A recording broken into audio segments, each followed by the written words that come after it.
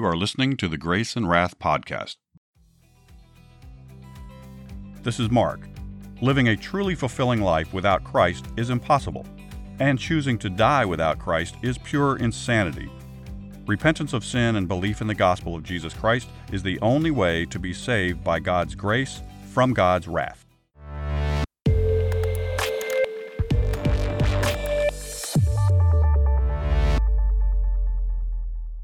Welcome back to the Grace and Wrath podcast. If you're new to the show, welcome. In this series, we're telling Bible stories in chronological order and adding tips and commentary to help you share the gospel more easily and effectively. Today's story is finding a wife. Pharaoh's daughter raised Moses as if he were her own son. When he was grown, he went out to his people and saw how they were being abused as slaves. Suddenly, he saw an Egyptian beating one of his people. Moses looked around to see if anyone was watching. He then hit the Egyptian and killed him. He quickly hid the body in the sand. The next day he went out again, but this time he saw two Hebrews fighting. He stopped them and said, "With all of your problems, why are you fighting each other?"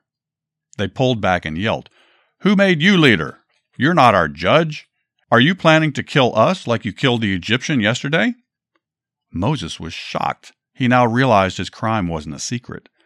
Soon Pharaoh found out about it and sent men to kill Moses. So he ran away and barely escaped Egypt with his life. He ended up out in the wilderness, at a place called Midian. Once he got there, he sat down next to a well. Soon 7 women came to the well to draw water for their sheep. They were the daughters of Jethro, the priest of Midian. Suddenly some shepherds came and started to chase the women away. Moses stepped in and defended them. After the fight, he helped the women draw the water for their sheep. When they got back home, Jethro was surprised his daughters were back so soon. They said, "An Egyptian protected us from the shepherds, and he even helped draw water for the flock." "So where is he? What? Did you leave him at the well?" "Go get him and invite him to come and have a meal with us." Moses stayed with Jethro and his family, and eventually married one of the daughters, a woman named Zipporah. Together they had 2 sons.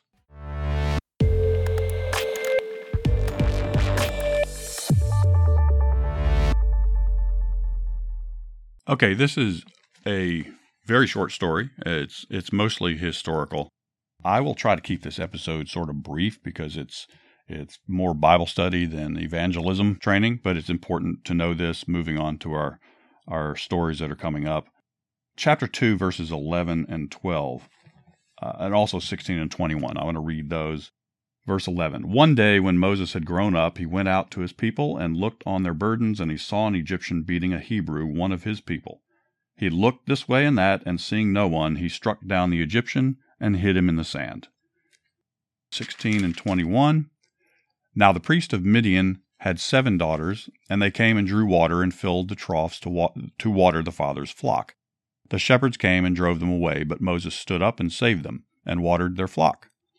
When they came home, their father Reuel, a.k.a. Jethro, he said, "How is it that you have come home so soon today?" They said, "An Egyptian delivered us out of the hand of the shepherds, and even drew water for us, and watered the flock." He said to his daughters, "Then where is he? Why have you left the man? Call him, that he may eat bread." And Moses was content to dwell with the man, and he gave Moses his daughter Zipporah. She gave birth to a son, and he called his name Gershom, for he said, "I have been a sojourner in a foreign land." Okay, the commentary for verse 11. When Moses had grown up, it is interesting to note that the narrative over all the details of Moses' life as the adopted son of the princess prior to this event that led to his flight of Midian. There's no details about Moses' life up until this point. I mean, we have the story of him in the basket being saved and adopted, essentially, and then we fast forward to today. And also verse 16 to 21, there were 2 injustices aroused Moses' indignation with different consequences. One resulted in his leaving home, having killed an Egyptian who beat an Israelite, and the other resulted in his finding a new home as an Egyptian who helped the Midianite daughters of Reuel, again, Jethro, and in his finding a wife also. Undoubtedly, Reuel and his family soon discovered Moses was not really an Egyptian. And then moving to verses 16 through 21, especially 21 to 23, that this narrative skips over the unimportant details of this 40-year period and moves the record quickly to the finding of a new home and a family, to the moment when Moses returns to his people. So there's a bunch of big gaps in the historical story of Moses' life. I just thought that was interesting because Moses is a very important figure in the Bible. God used Moses. I just find it interesting to note that there are many details of his actual life that are missing. They're not in the Bible. If you haven't already, I encourage you to heed the Lord's call, turn from your sins, believe the gospel, and receive the gift of salvation that Jesus is offering you right now. If you like what you're hearing, please like and subscribe to the program. And please consider giving us a good review. It really does help. You can also find us on Instagram and Twitter at Grace and Wrath, and on the web at graceandwrath.com. Thanks for listening. This is Mark signing off for now, so ride hard, pray often, and talk about Jesus wherever you go.